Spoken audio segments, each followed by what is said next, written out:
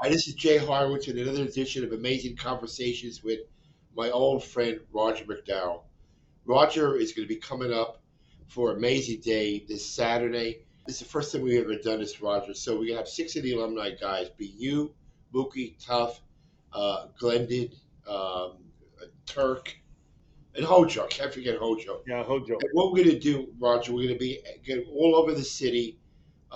There's a lot of excitement now with the Mets. We're sure they're going to be Flushing Meadow Park, Woman Rink, Fifth Avenue MLB store, Astoria Park, Union Square.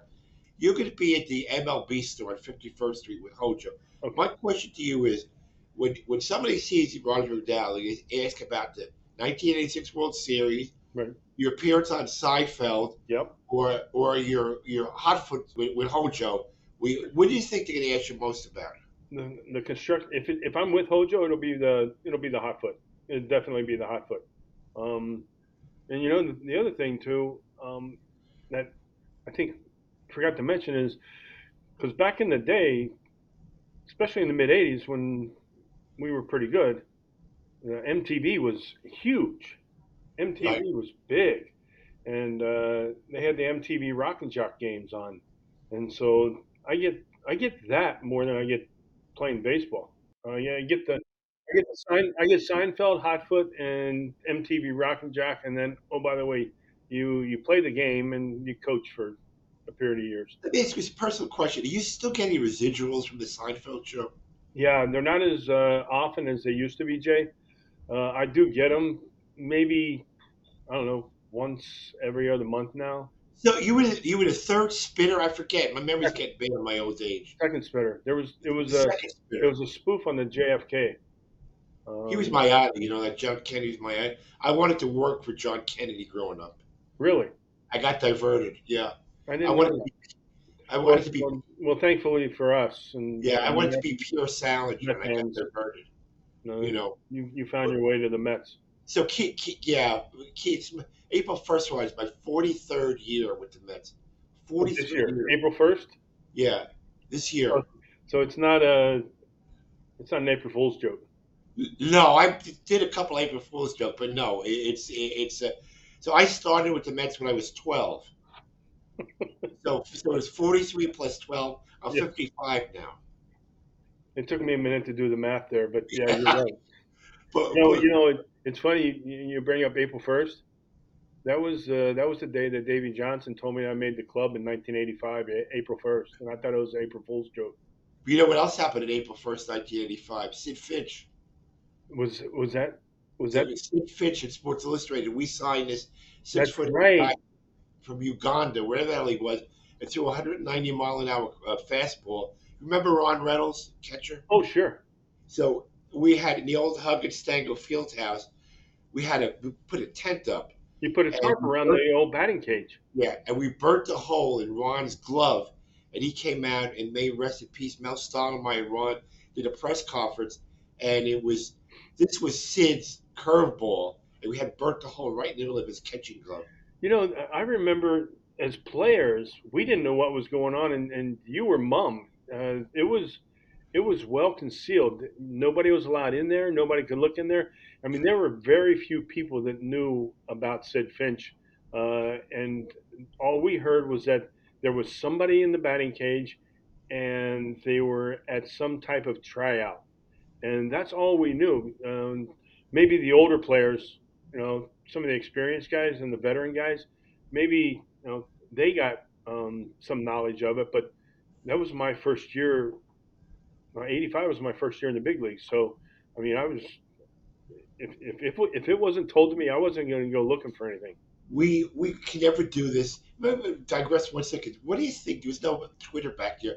What do you think our 86 guys would, if they were on Twitter back then, what would have happened? I think it would have been fine. You do? Yeah, I do. I do. I mean, I think it would have been fine. Really. I mean, couldn't have gotten any worse.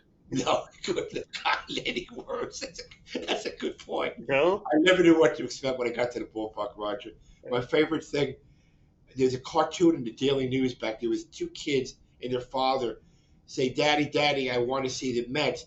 And they were standing in front of a courthouse. in Manhattan, and the guy said, "Well, here they are."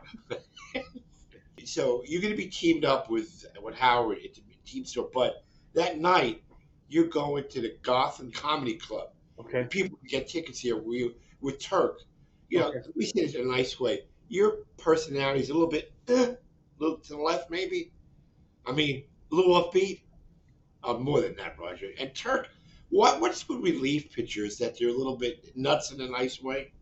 I mean, you know Um, what Turk's yeah, foibles, you know. and that is a nice way of putting it, but I think it comes with the territory of the job of waiting around for, and if you're a late inning guy, it's waiting around for 6 or 7 innings to pitch, occupying that time, and also the ups and downs of being a relief pitcher, of being successful or unsuccessful, of having a short memory, and also being able to not so much laugh about um, something that didn't go my way or Turk's way, but being able to move ahead and move on.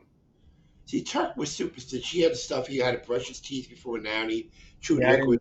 I didn't have that. I didn't You, have any of you, those super. I but didn't you, have any of those super. I mean, like the black licorice. yeah, like you didn't do the black licorice thing. No, No, I did. I mean, I had bubble gum, and that was my only vice at the time. but no, you did. From my memory, say, was it in L.A. where you came on the field standing with your upside down? Yeah, but that was just being a goofball.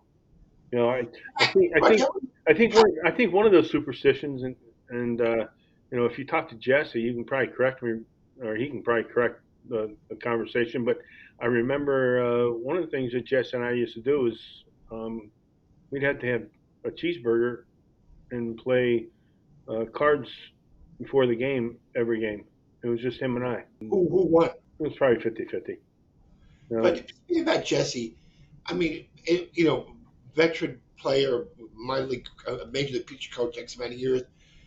How much has the bullpen changed? When Davey used guys, it was one day you, one you next, and I mean, and you. I remember the one game in the sixth game in Houston with Bobby O, Aggie, you, Jesse. Jesse covered 16 innings, right? Yeah.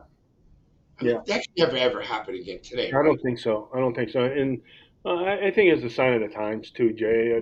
It's a different game, and even in our era, it was different back in the '60s when you had 30 plus complete games. And so I mean, it's just evolved to where, my first year in '85, like we were talking about, there were 10-man pitching staff and probably 4.5 starters, because you really didn't need a fifth starter a lot of the times because of the off days that were in the schedule and the double headers. And you remember us playing double headers, and you needed a fifth guy for that. But we had 10 guys in the bullpen. Nowadays, it's a minimum of 13, and a lot of times, depending on uh, where you play, who you play, what you use, sometimes there might be 15 guys in a bullpen nowadays.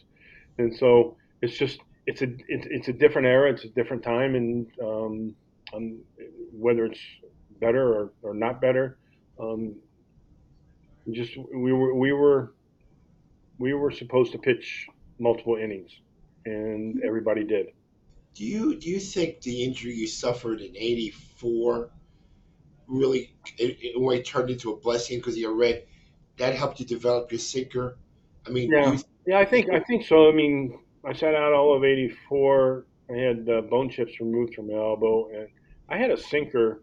I was a sinker, curveball, changeup type pitcher in the minor leagues, and even growing up, but going in the minor leagues, in the Metro minor leagues. And then I had the surgery in '84, and they removed 13 bone chips from my elbow, and it kind of freed it up. And so I got a little bit more, I guess, ability to get extension, and I did. I had a better sinker. I also had a better velocity as well because my elbow didn't hurt all the time. your first year was '85, right? In '84, we won 90 games, won 98 games in '86, in '85, 108, 116, and '86.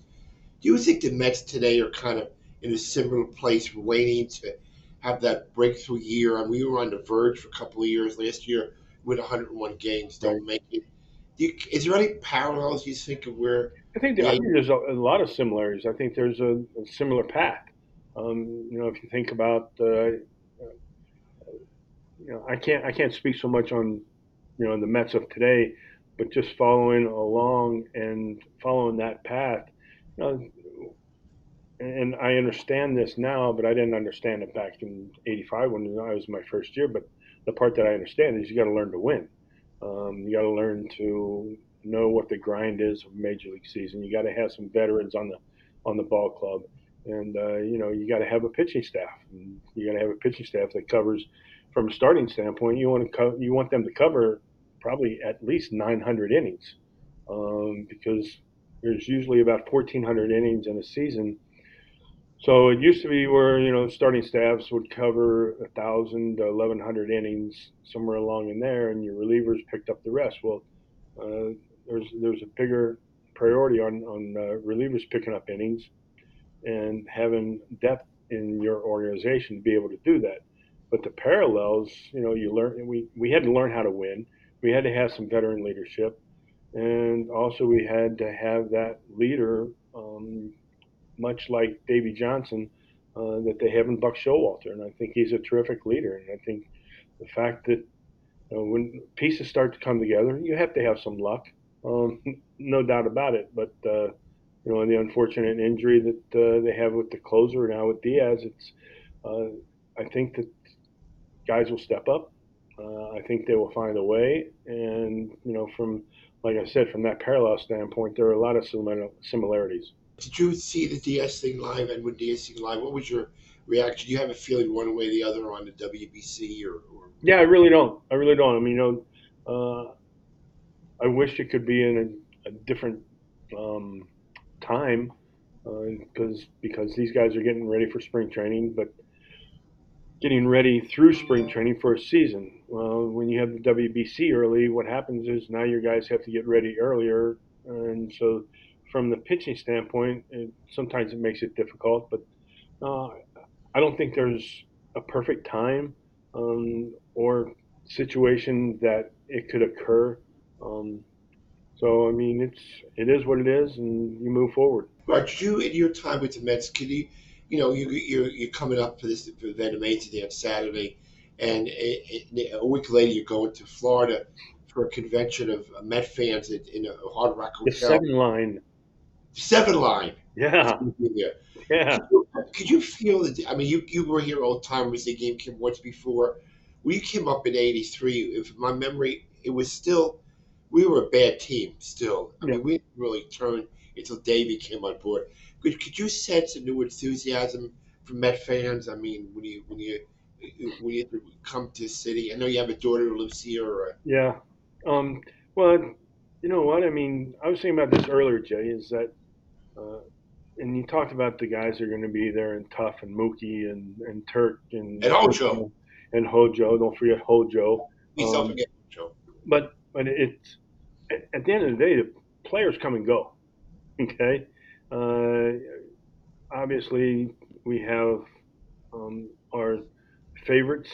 Um, I have my favorites that I played with as a New York Met, and but the thing is the players come and go. The fans are a mainstay, and once they become Met fans, if they're any other organization's fans, but once they're Met fans, they're Met fan for life. And so, over the course of years, and they start out 5, 6, 7 years old, and they're going to go through a lot of players, and they're still going to be Met fans. And so, I think that's the beauty of it, is that when you go back to New York, it doesn't really matter what era you played on. You played for the Mets, and the people that support the Mets are going to support that team no matter what.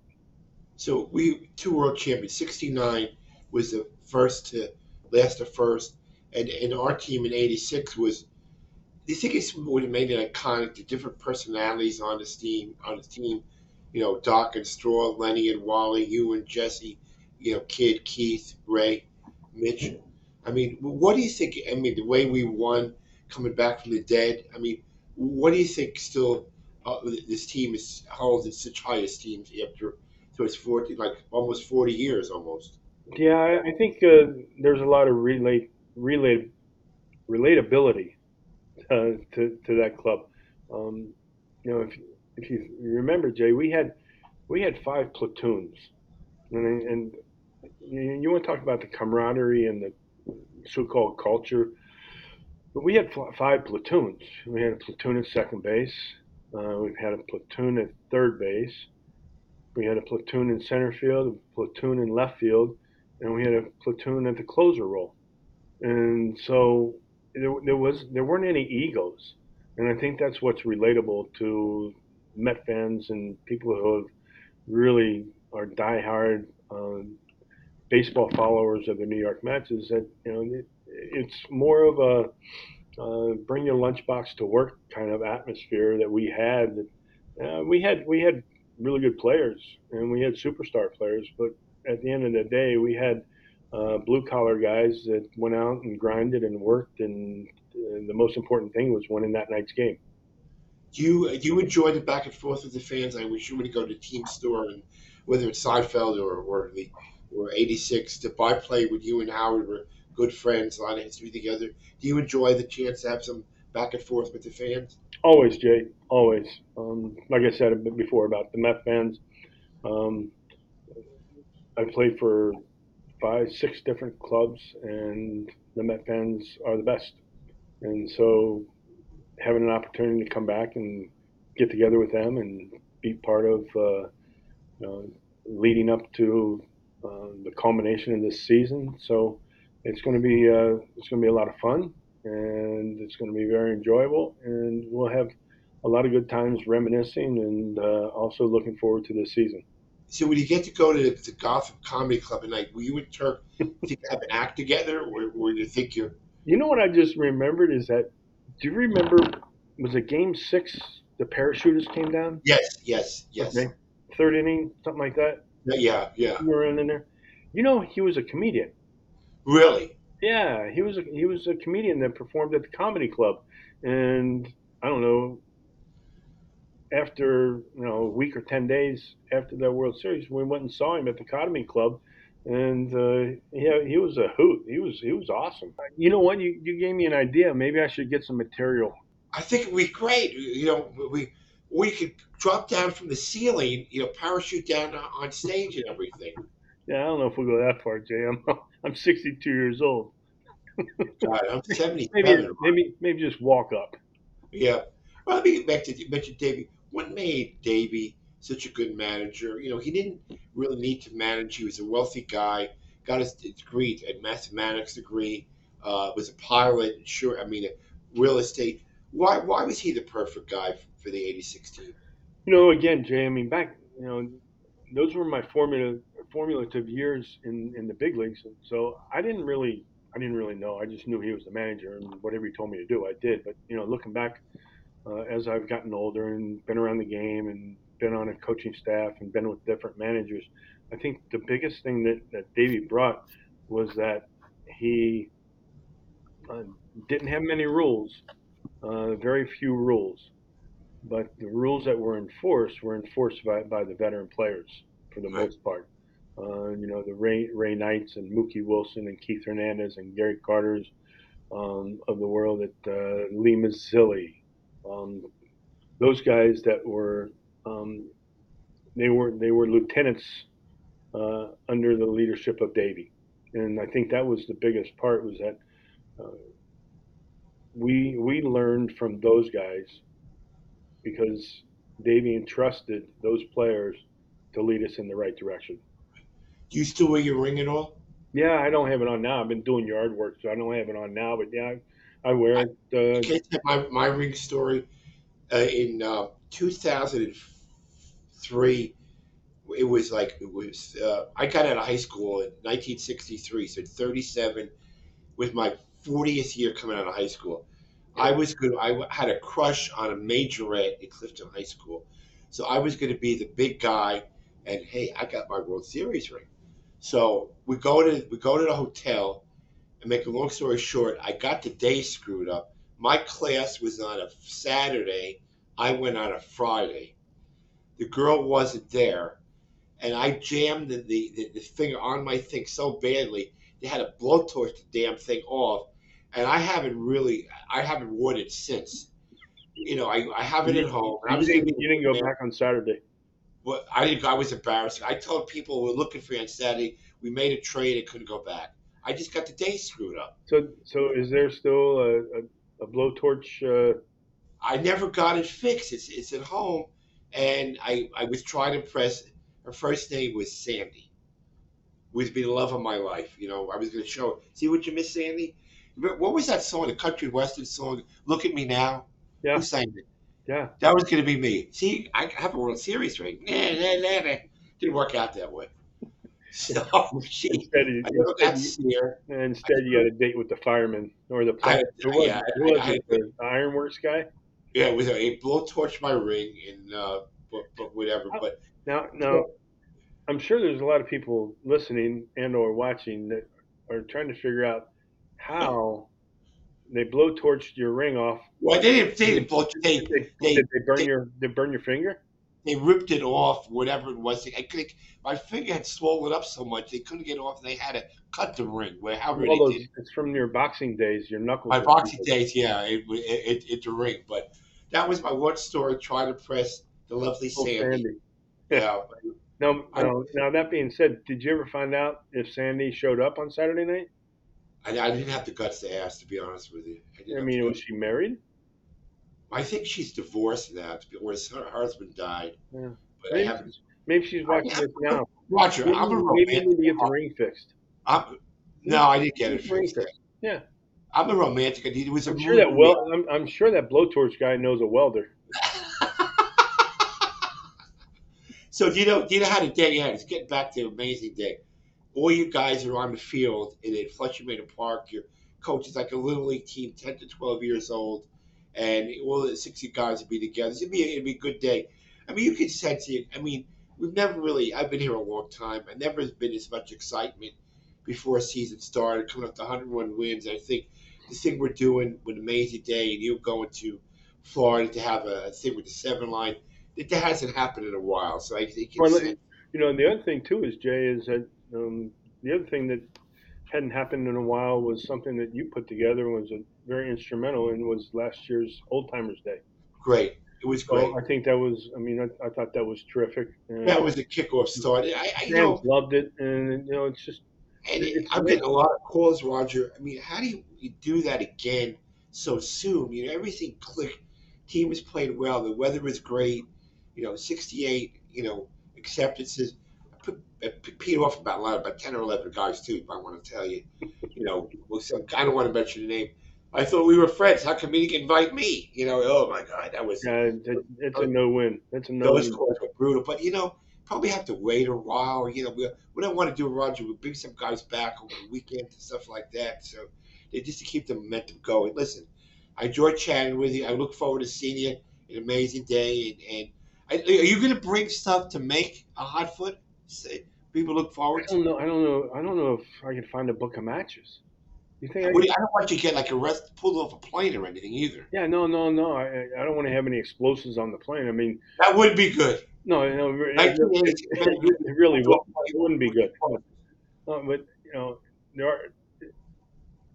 I'm trying to think because two of the 3 elements are easy to get. I mean, cigarettes and gaffer's tape. Yeah. The hard part is trying to find a book of matches. I mean, they're hard to find. You know what, Roger? If you were to get arrested on the plane, maybe does Rayos have a book of matches? They probably do. It'd be great at all times.